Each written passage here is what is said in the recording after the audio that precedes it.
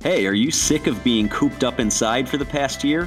How about getting out and also doing something to support Israel and the Jewish people? Join us for our first ever Bless Israel virtual 5K. We've put together a 3-mile path that actually walks you through a route in Israel.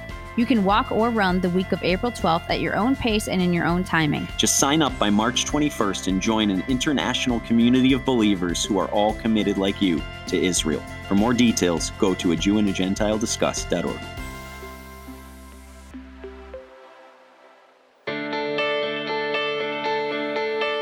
Throughout history, we see kind of this repetition, and what's the theme? The Jewish people are a threat to me, or I'm envious of what they have.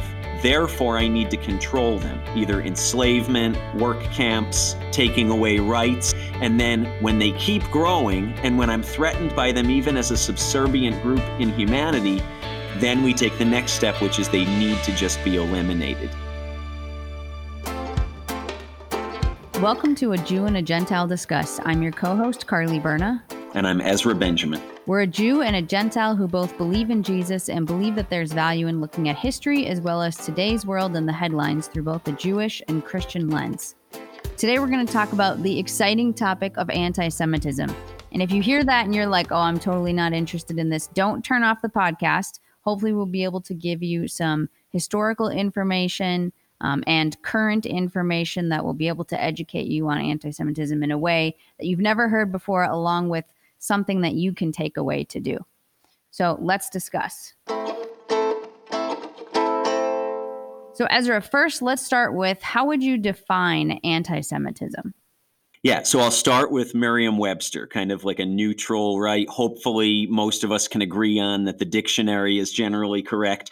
And then we'll go a little bit deeper and look at how the Anti-Defamation League defines anti-Semitism and some other Jewish groups that are either U.S.-based or international. But first of all, the dictionary. So Merriam-Webster says that anti-Semitism is hostility toward or discrimination against Jews as a religious, ethnic, or racial group. And kind of let me unpack that a little bit. Judaism is very unique, Carly, or the Jewish people, we can say, because it's ethnic in the sense that it's specific cultures, specific people groups, and it's racial in the sense that generally, unless somebody's converted to rabbinic Judaism through kind of a formal rabbi-recognized conversion process, their DNA markers are going to be traceable to other Jewish DNA. So there's kind of a racial or a DNA-based element there. But also beyond that, and if you ask Orthodox rabbis, even maybe more important than the DNA and the people group or the culture is the religious component, that Judaism is a faith.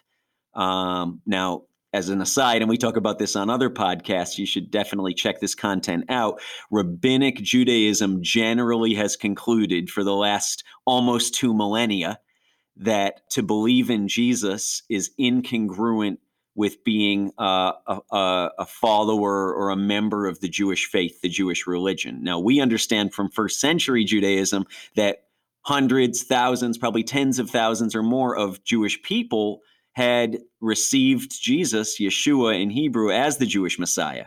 But as the church grew and became more and more detached from its Jewish roots, there became more and more of kind of a Grand Canyon between the Jewish faith and the Christian faith. And eventually the rabbis concluded Christians have nothing to do with us. Followers of Jesus, Jewish or Gentile, have nothing to do with us as a Jewish people. And if you believe in Jesus, you've in essence stepped outside of the Jewish faith or religion. But this idea, and I'm glad Merriam-Webster says it the way it does, is if you're talking about the Jews as a religious group, or the Jews as kind of a cultural ethnic group, or the Jews as literally a DNA line of people who are descendants of other Jewish people, and you're ascribing fundamentally negative traits or sinister, malevolent traits to these people, and then thinking and acting out of those assumptions and prejudices, that's anti-Semitism.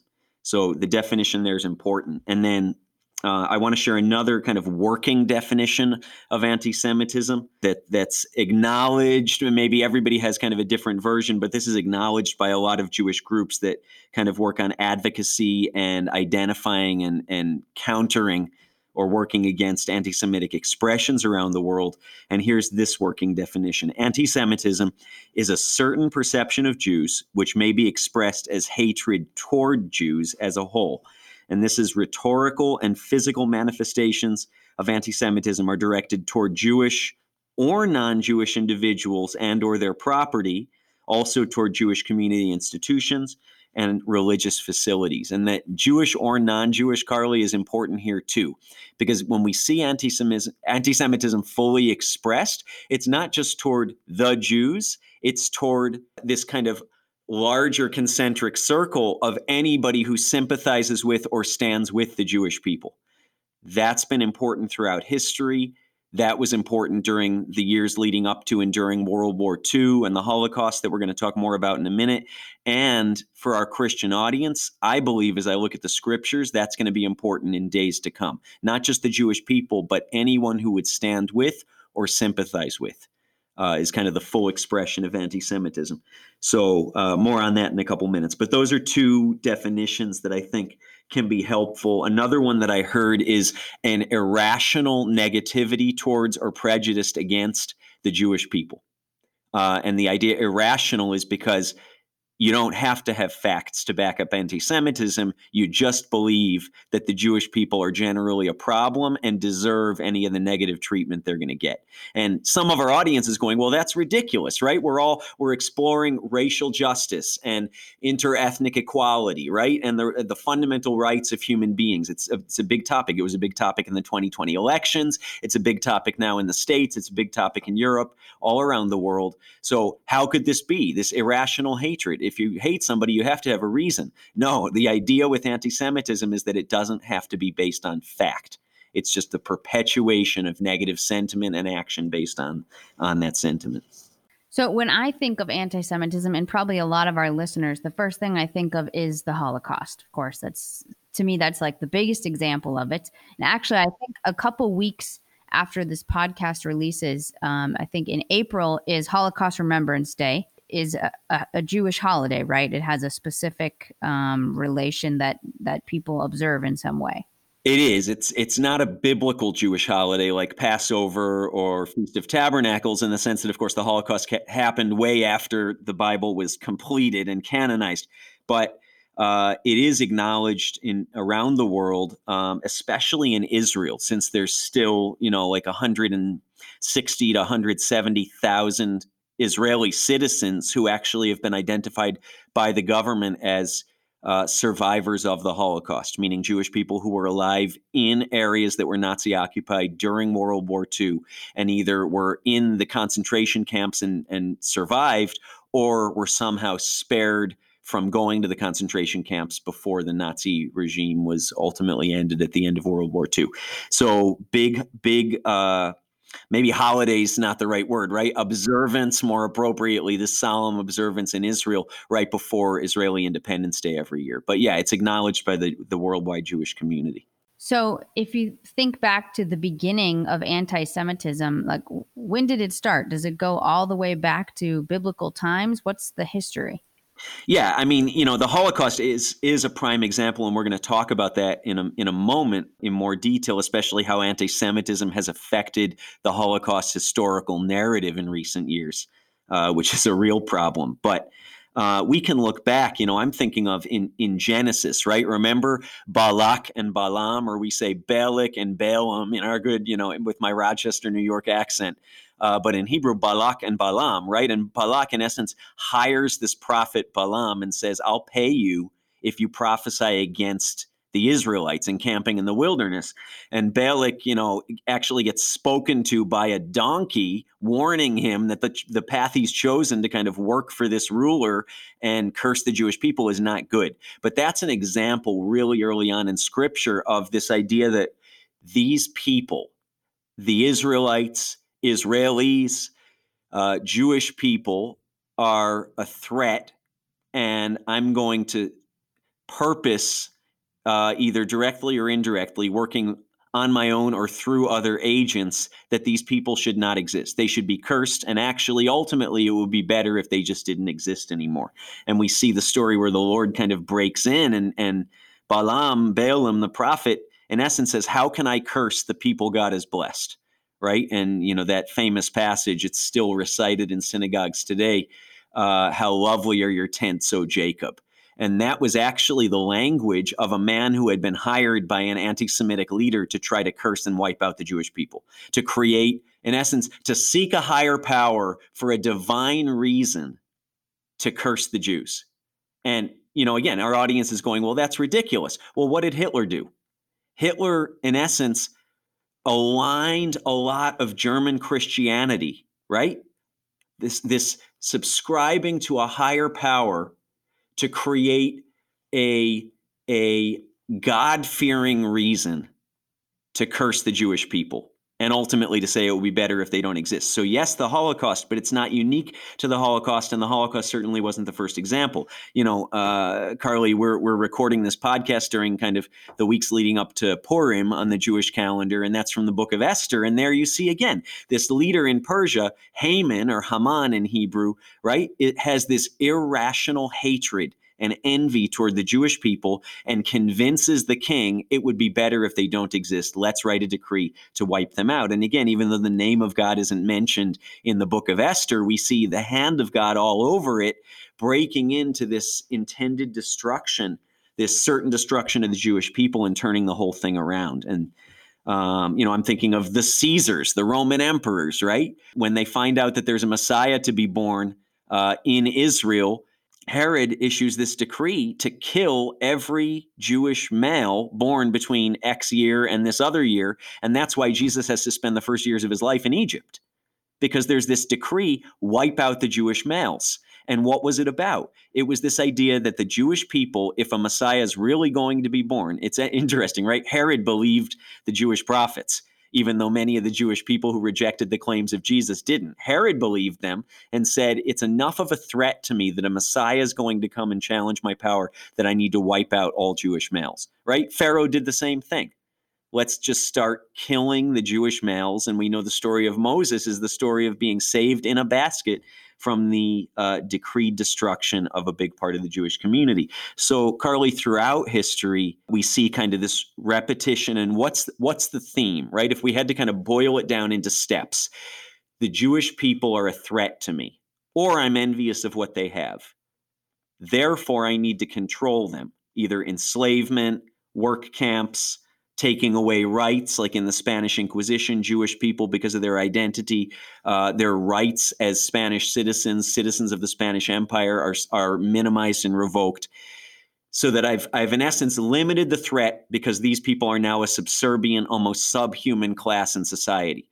And then when they keep growing, and when I'm threatened by them even as a subservient group in humanity, then we take the next step, which is they need to just be eliminated. And our audience maybe has heard the term the Jewish problem. What does that mean? The idea is everything negative happening in society is ultimately tied to the Jewish people, and it would be better if they don't exist. And that was Hitler's intention in the Holocaust. Those who are more familiar with kind of the details of history, it's possible that Hitler had Jewish roots, which is a crazy thought. But somehow in his own German Christianity and his own kind of ego, he became convinced that the Jewish people were enough of a threat that it would be better if they didn't exist. And he convinced a people by saying it loud enough and long enough, through rhetoric, through propaganda, through removal of rights, through creating a work camp, subservient class, and then ultimately creating a means for their destruction, that if we could just eliminate the Jews, everything would be better. And you see that playing out throughout history in our own lifetimes, or at least in the last century or two, the Holocaust being the prime example, but certainly not the only example. So that's sort of the historical context, Carly. So many people might be thinking, okay, Ezra, yeah, the Holocaust is the biggest example, but does anti-Semitism really exist today to that type of level? Yeah, and it does. Actually, speaking of the Holocaust, I'm thinking of Ahmadinejad, kind of the more Middle Eastern pronunciation, right? Ahmadinejad, who lost his power in Iran a few years ago, widely denied the Holocaust. And the current leaders of Iran, and look, let's say God loves the Persian people. He loves the Arab people. He loves Muslims, and he wants them to have a transformative encounter with him.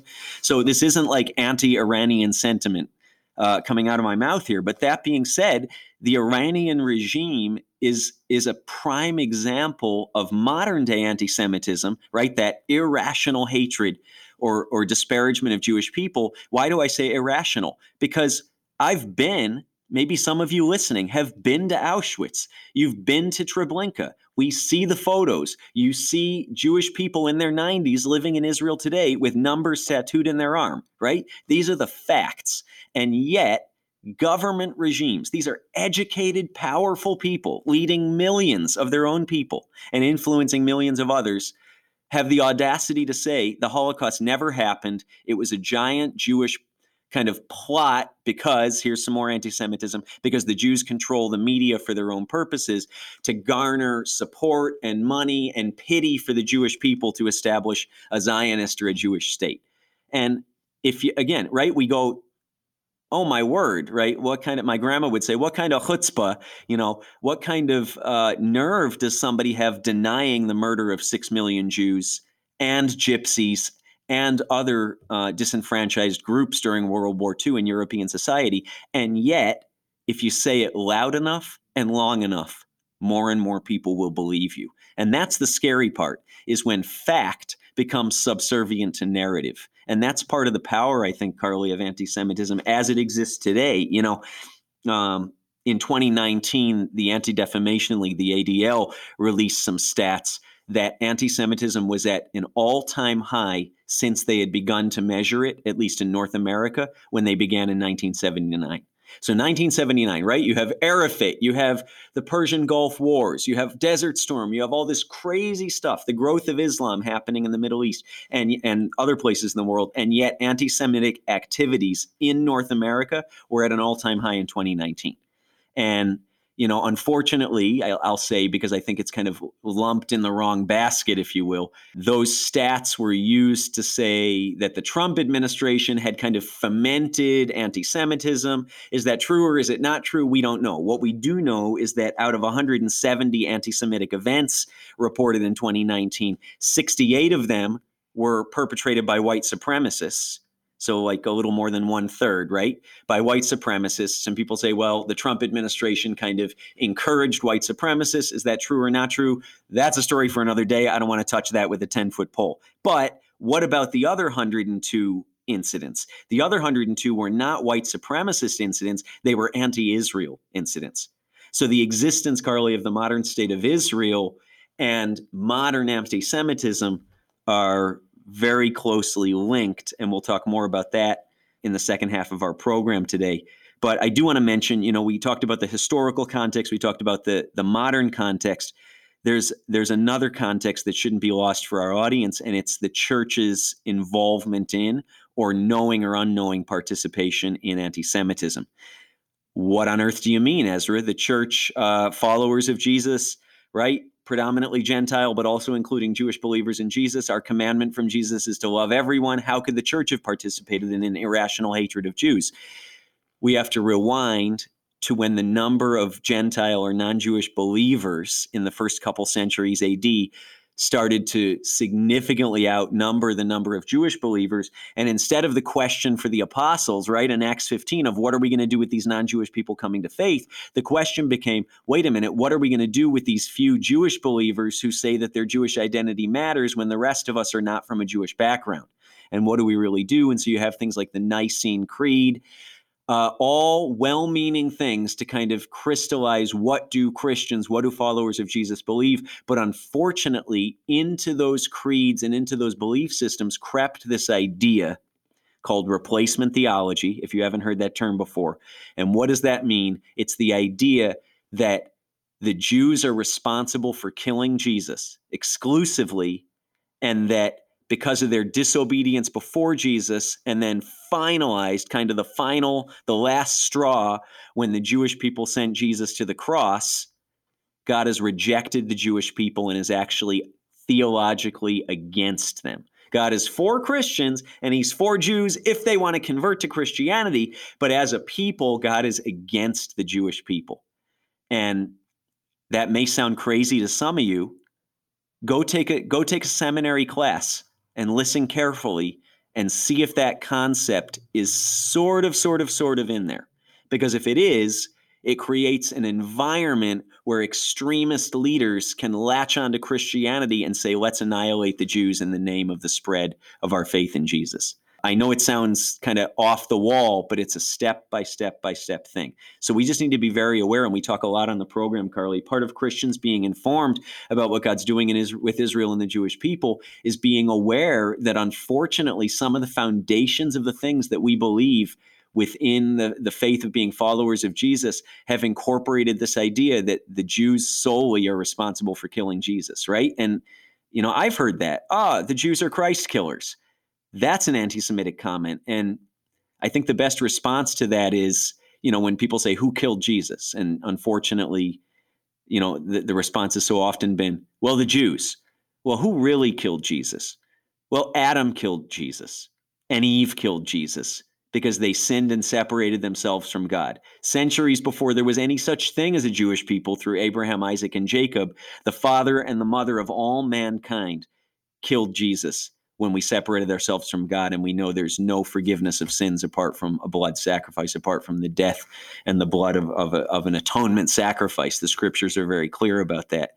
That's kind of the foundation of our faith as believers in Jesus to this day, and it always will be. So who killed Jesus? The Jews? No, let's challenge that. Adam and Eve killed Jesus, and if we want to get real specific, Carly, you and I killed Jesus when we were born into Adam and when we made choices knowingly to do things that are against the expressed will and the commandments of God.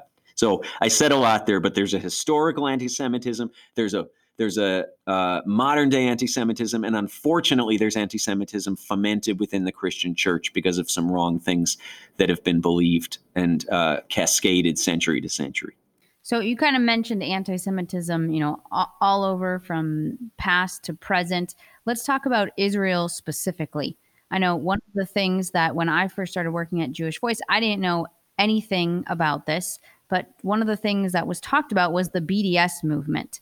So talk a little bit about what that is, and for people who have never heard that before, what it means. Yeah, BDS, boycott, divest, and sanction. What does that mean? It's an organized movement. It's very political. I would say it's at least partially anti-Semitic, or let me say it gives a great way for people who subscribe to anti-Semitism to put their money where their mouth is, or I should say take their money away from where their mouth is. And the idea is that Israel is the modern state of Israel, to be clear, is fundamentally guilty of racism and apartheid, and therefore the way to kind of take the state down or force it to its knees is through money, through the marketplace, through economics. And so BDS is an international kind of slogan to say, don't buy Israeli products, don't support anything whose headquarters or whose business is based in Israel, don't do anything that's going to contribute to the Israeli economy unless and until Israel starts, quote unquote, treating the Palestinians right, end quote, meaning take down the security wall that separates some of the more hostile Palestinian areas from the main part of Israel with predominantly Jewish populations, meaning go for a two-state solution. Israel needs to support Palestine and give it full rights and acknowledge it as an independent state, which incidentally would make the borders of Israel at its most narrow place no wider than the width of the island of Manhattan if Palestine was a completely independent state. Let alone the fact that Hamas has just been voted into power again within the Palestinian people as kind of the leading group controlling the politics. So not only a separate independent state, but a state whose leaders have openly said that they're committed to the destruction of the Jewish state, of the modern state of Israel. Anyway, that's a story for another podcast. But this idea with BDS is don't give Israel a dime or a shekel, as we can say. Keep your money away from Israel. And many people go out of their way, Carly, even in the States. You may be surprised to hear people committed to this kind of ideology or this tool actively will check the backs of dried fruit and what tech company their internet is provided through. And if they find out it's Israeli, they'll discontinue any business dealings with that entity. And so that's one expression of kind of an anti-Israel stance. So would you say that being anti-Israel is being anti-Semitic? Yeah. I'll give you a Jewish answer, yes and no. First, the no. I think, it's important for all of us, Jewish believers, Gentiles, Christians, whatever you want to call yourself, to be informed. And I think I'll say, as the husband of an Israeli wife, and as somebody who's been to Israel 40-something times and loves the state of Israel, Israel is not above reproach. Israel, the government, some of the policies, I absolutely stand against and think need to be challenged, just the way I feel that a lot of U.S. policies and laws are a problem for me philosophically, ideologically, religiously, and I need to put my voice forward in standing against those things. So I would encourage our audience, there's things in Israel that aren't right. And if you feel that way, stand up for it. Open your mouth and speak to that. But standing up for what you don't believe is right within a state and rejecting the right of that state to exist are two different things.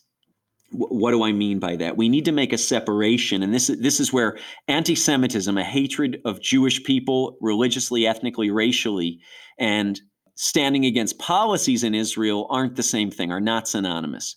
But an expression of that irrational hatred of Jewish people is to say that therefore the Jewish state, or some people say the Zionist state, the homeland of the Jewish people, promised historically and reclaimed in modern days, doesn't have any right to exist, because if we're really being honest, the Jewish people don't have any right to exist either, other than as a dispersed, accursed people, maybe, and maybe not even that.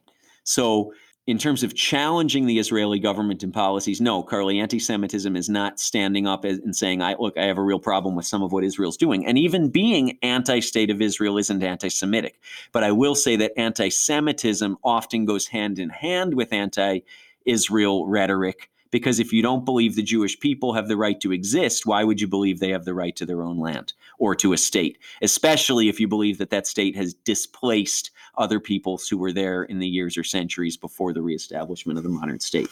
So very closely linked, but not synonymous. And I would say to our audience, if you say, look, I have a real problem with this Israeli policy or this Israeli law, and somebody says, you're anti-Semitic, don't take that. Stand up and say, no, I'm challenging a policy, not a state, and not a people's right to exist. So let's not lump those things in. And to our audience also, don't lump others in if they're challenging something about the state and say, you're anti-Semitic. Let's be careful with our terminology. So before we move on to more of our content on this, I just want to talk about one way you in our audience can support Israel and the Jewish people is supporting this podcast. This podcast is supported by donations. So if you like what you hear, you can go to our website, ajewandagentilediscuss.org. You can give one time or monthly. We've talked about on the podcast before that we actually have this Lost Tribes coffee that we get directly from Ethiopia, which is one of the places that we serve Jewish people. You can get that by becoming a monthly donor with us and get that as often as you'd like. So all the details on the website, and be sure to stay tuned to the end of the podcast, and we'll talk about how you can win some of that coffee for free. So back to the discussion. One question I have, Ezra, is why is this such a serious problem? There's so many different isms in the world these days, especially racism is something that's talked about a lot in the mainstream news, especially in the last year or so. Why is anti-Semitism such a serious problem? Yeah, I think the endurance of it, Carly, and I'm going to ask you in a minute, if you've seen any anti-Semitism, you've heard somebody say something, you've seen an incident in recent times. I think we all could. And, sometimes it's hard for us to take that step and say, okay, this was anti-Semitic, because we don't want to label something. But I think all of us have seen incidents, if not on the news, in our own experience. And the endurance of it throughout history, from literally Bible times, actually from, and if I can wax spiritual for a moment, it goes all the way back to Genesis 3. Well, what do you mean, Ezra? That's a bit of a stretch. Is it? Right? God's saying this serpent, who in essence deceived Eve and then Adam into sinning, right, is to be accursed. It's to crawl on the ground. But then, and Eve is going to have difficulty, pain during childbirth. They're going to be kicked out of the garden. They're separated from God except from blood sacrifice. But then there's this glimmer of hope in Genesis 3. And it says this serpent, Eve, is going to bruise your heel, but you'll crush its head, and out of you and out of your seed. In essence, the promise for the woman, the promise specifically for Eve, is that out of her seed, literally like a DNA, like a reproductive system seed, is going to come the redemption of the world, which will spell the death sentence for Satan, ultimately his destruction and eternal punishment for what he's caused in the fall of mankind. And we still are waiting to see that day come today. I think the day is getting closer and closer. But this idea there that through the seed of Eve, and we understand 9 chapters later, Abraham and his seed, Isaac, and Isaac's seed, Jacob. It says Jacob, not Esau, Isaac, not Ishmael. This idea of a promise through the Jewish people to bring about the one who would ultimately crush the head of Satan. And we understand that that's the Messiah, the one who crushed the last enemy, death, under his foot when he rose from the dead after dying for our sins, and to take the punishment, the righteous punishment that we have because of our fall and being deceived by that serpent. So throughout history, from Genesis 3 on, the serpent, representing Satan, actually embodying Satan at that moment, knows that through the Jewish people is going to come his ultimate destruction, and that the return of the Jewish Messiah to earth to rule and reign will be the final blow when he's about to be thrown into a pit to be tormented forevermore. And so if we as believers don't know that anti-Semitism, this idea of the Jewish people are accursed and ultimately have to be destroyed, if we don't see the spiritual realities fueling that, Satan certainly does. And in spiritual places and in Bible terms, it's certainly a spiritual reality. So I just want to ask our audience as believers to kind of be open to the possibility that it's not just the depravity of mankind coming up with this, that it's actually a spiritually, or if you will, a demonically inspired thought process and ideology that's repeated throughout history. So the endurance of it, the spiritual underpinnings of it, and the modern day outworkings of it. You know, we've heard about synagogues. We all know the story, right, of Pittsburgh and of Poway, New Jersey, synagogues being shot up. Why? Because they did something wrong? No, because they exist. And somebody subscribing to anti-Semitic ideology decided that they should just not exist anymore, that their very existence and worship as Jewish people was a problem and needed to be snuffed out. Again, that irrational hatred. So the modern day expressions of it, spiritual underpinnings, and also, Carly, I'm thinking, I wanted to mention this earlier, but you know, we in partnership with Jewish Voice and some other great ministries out there that are reaching Jewish people and their neighbors, have the privilege of interfacing with some of these scattered Jewish groups, or what's known also as the lost tribes, in places like Ethiopia. You shared about our multi-decade and counting commitment to Ethiopia. But the idea of people being killed for their Judaism isn't just historical with the Holocaust, and it isn't just this random thing like what we saw with the synagogues in Poway and Pittsburgh a couple of years ago. We actually have met, you know, I'm thinking of one lady, we walked into her village in northern Ethiopia, Carly, and she kind of pulls down her dress to show her shoulder, and she's completely scarred, completely burnt and maimed, all down, I guess it was her right side, the right side of her body. And we said, what happened? Through a translator. And she said, I was locked in my hut one day and the hut was set on fire. By whom? By local Orthodox Christians. And of course, you know, my American response is somebody should have done something. And so I said through the translator, what did the police do? And she said, the police told us if we stopped giving everyone the evil eye and making them sick because we're Jewish, this wouldn't happen to us anymore. And I'm like pausing, you know, dead air time is bad on a podcast, but just let that 2016 huts set on fire, huts of Jewish people set on fire by people who worship in buildings with a cross on the roof. And the answer from the authorities was, if you just stopped being a curse to those around you, you wouldn't have to have this kind of punishment.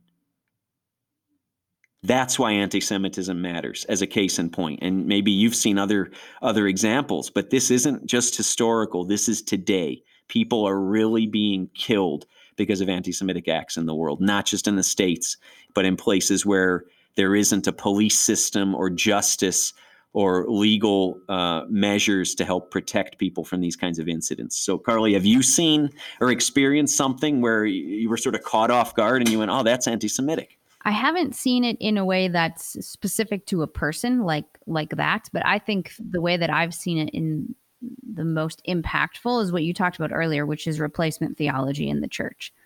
That I think people don't even know that what they're listening to is replacement theology. They don't even question it, because usually you just believe what your church is telling you because they're teaching from the Bible and they're interpreting in that way. So it wasn't until I worked at Jewish Voice that then I could recognize, oh, okay, that's not something that I agree with. So I think that's, the mass of the church believe that, many do, and they have no idea really how impactful that is in a negative way.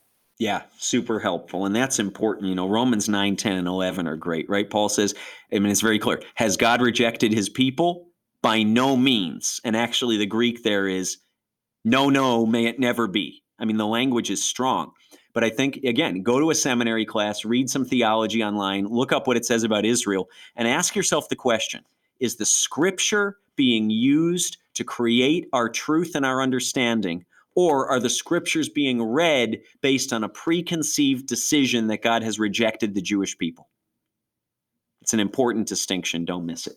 So, Ezra, to our audience, whose many of them are Christians, they might be asking, why should I care about anti-Semitism? And if they do, what can they do about it? So how would you encourage them in that way? Yeah, I think two things come to mind, Carly. First of all, right, we're very switched on, as the Israelis say. We're very focused right now on the issues of racial justice, of ethnic equality, right, of making sure that we're identifying and dealing with systemic issues in society and politics and government and the economy that keep people, the groups down for whatever reason. I think that's, the issue's been forced in the last year, in 2020, and now onward into this year, and for good reason, because we need to deal with these things and we need to identify the systemic breakdowns that fundamentally separate or oppress one group for the betterment of another. And it's got to be looked at. It's high time to do that.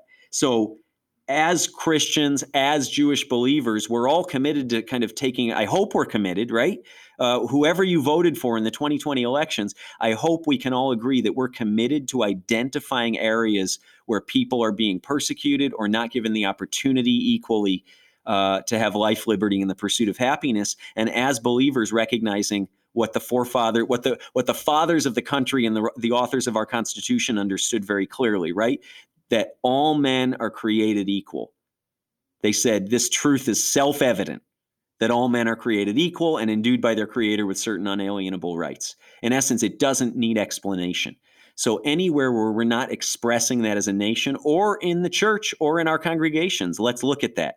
And so in that light, I would challenge our listeners, as you're looking at that, look also at the Jewish people and say, is there anything I think? It kind of starts internally, right? Like, what do I do about it? Well, it starts with me, because before I act, I think.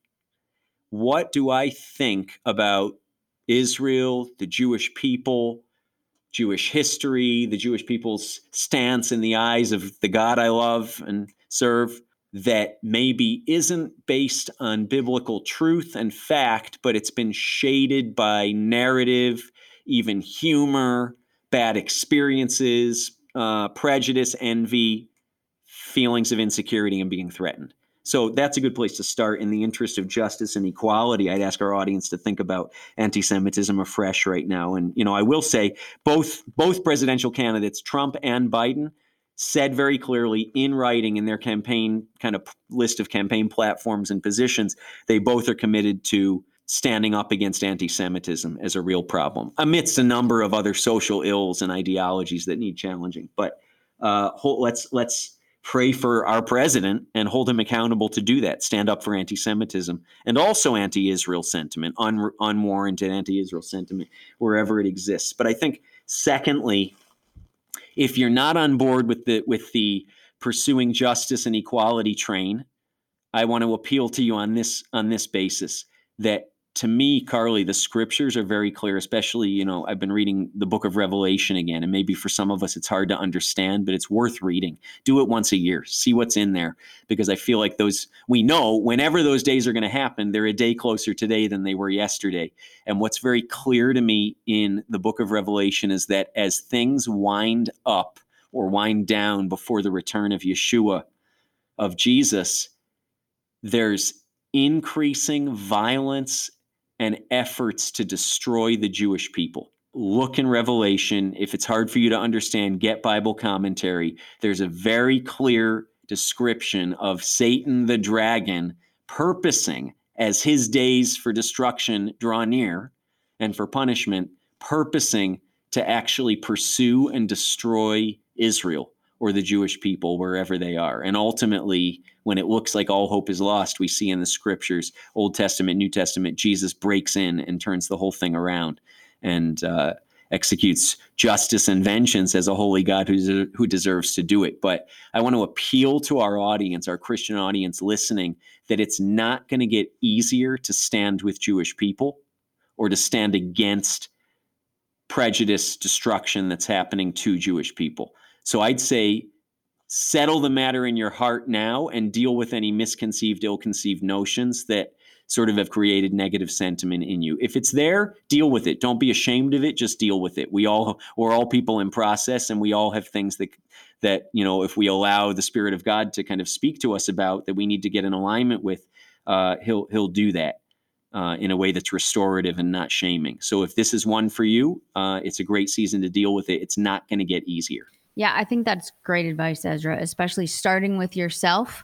It's easy for us to point around and say, oh, there's anti-Semitism. Let me go deal with that. But let me start with myself. So hopefully to our audience, you got something out of this, something you hadn't heard before, or were educated in some way about anti-Semitism. Thanks so much again for listening this week. As I mentioned earlier, you can win or have the chance to win some of our coffee. And the way that you can enter to do that is to text JG, J for Jew, G for Gentile, to 474747. And if you text that JG to 474747, you'll be entered to win this month's free coffee giveaway. You can also enter on the website, ajewandagentilediscuss.org. If you want to hear more episodes of this podcast, subscribe to this podcast wherever you get your podcasts. We'd also love if you leave us a review or share this podcast with someone you know that you think may be interested. You can also follow us on social media at the handle A Jew and a Gentile Discuss. And if there's anything you want to have us answer or any questions you have, you can email us at ajewandagentilediscuss.org. There's a form there you can fill out. Thanks again so much for listening, and join us next week for another episode. This show is a production of Jewish Voice Ministries International.